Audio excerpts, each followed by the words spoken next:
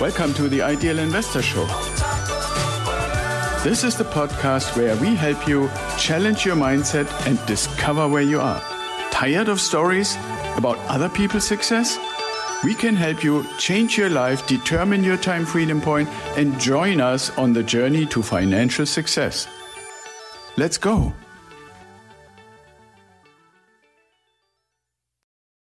Hello and welcome back to the Ideal Investor Show. And today I want to talk a little bit about these kind of like year-end reviews, or like when we're transitioning from one year to the other, like 2023 to 2024, there are more and more people coming out and kind of want to take a look and say, okay, well, so how did the last year actually end up working out? I mean, there were always, and there will be for the start of 24, all kinds of predictions on how the new year will go. And then at the end, we can look, and most of the time people don't want to admit what they actually said at the beginning of the year, because oftentimes it's completely wrong, or not only wrong a little bit, but basically the opposite happened. So right now, I feel like we're still in this phase where people are looking back and not really quite ready to look forward and make predictions yet. And so I came across a headline in Yahoo Finance actually, and these guys claim that they have experts and that they only hire people who really know their stuff and have an economics background or an investing and financial services background. And so there is this guy, he calls himself a reporter. I don't know how he even ever got the job, but his name is Josh Schafer. And his headline says the Dow trails the S&P 500 by most since the year 2000. So when you then go into the article, he basically describes that when you look at the performance till basically, the middle of December 2023, the performance of the Dow Jones stock index versus the S&P stock index, he found and writes in his article that the Dow increased by about 6% in 2023 and the S&P 500 increased by 19%. And that difference is almost as much as it was in the year 2000 when the split in the past was really high. So I looked at this and thought, okay, well, it's initially an eye-catching headline for people who are interested, especially if you try to draw conclusions to say, well, the Dow Jones is kind of one of the most respected stock indexes, and the S&P 500 has 500 different companies represented, and those are typically the biggest in each industry across the economy. That gives some indication on how the economy has been doing in 2023. And so then I did a little bit of digging to try to find out, and some of it is even in the article itself, if anybody's willing to read it, where you find out the biggest increase in value in stocks in 2023 was limited to the high technology sector, and the most gain was limited to 7 companies.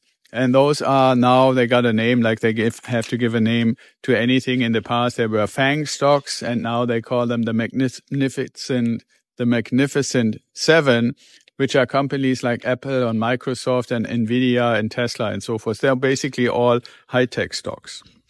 Now, the Dow Jones has 30 different companies represented, and 2 of those 30 are part of these Magnificent Seven. That's Apple and Microsoft.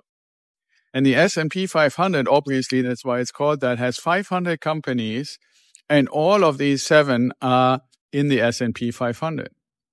So one index has 7 and the other one has 2. What I find so interesting, and I couldn't actually contain myself, I had to write a comment into this underneath that article, is that in the S&P 500, even though it is on average, if you go across all 500 companies, it increased in 2023 by 19%. But when you take those 7 companies out and look at the other 493 companies, guess what? It increased by 6%. And if you take those 2 companies of the Magnificent Seven out of the Dow Jones and look at the other 27, it increased by 6%. So I wrote the following comment. I just want to read it to you. Maybe a few of you, if they actually go to Yahoo Finance, have seen me write it. And I wrote, let me get this straight. The Dow is up about 6% if you remove Apple and Microsoft from the equation, and the S&P is up 6%, the 493 other companies, if you remove the Magnificent Seven. Is that the message? To me, a few stocks perform better than their business warrants, and all the rest of the economy performed about equal at 6%. Oh, now I get it. There would be no article to have been written if the headline were the US economy in the stock market increased by 6% in 2023. Nobody would click on it. Nobody would actually look at it. Nobody would even be interested in it because that's pretty much a generally accepted fact. And oh, by the way, the very, very long-term average over all the years is 7%. So it's about where it's always been. But when you say the Dow trails the S&P the most since 2000, then you maybe get a few people to click on it. And that's the same thing if we take this kind of misleading headline and transition that over to our real estate investing. If you read any kind of articles or postings at Yahoo Finance or MarketWatch or Doomsburg or CNBC or so forth, for the whole year 2023, they've been telling us that the real estate market is collapsing, and for next year, they're probably going to say it's going to be even worse. And throughout the whole year, we have been doing residential investments where our investing partners, the organizations that provide properties to us, were able to find and offer properties where the price and the amount of rent that we were able to get is about 1%. Some properties were $150,000 for 1,450 to 1,500 rent. We had one that was $280,000 for 2,600 rent. We had one that was $110,000 for 1,200 rent. We had a duplex for $175,000 with 3,000 rent. All of them worked fine. All of them are really good properties in nice neighborhoods. But the real estate market is collapsing for last year and probably next year. So don't listen to that stuff. Rather go to idealinvestorshow.com, find the button that says book a call, and let's talk about reality. Let's talk about the real deals. Let's talk about how do we finance them, how do we find them, how do we get them insured, how do we get them properly managed when they're thousands of miles away from where you are. Let's talk about that. So that's it for today. Stay safe, be well, and I'll talk to you tomorrow.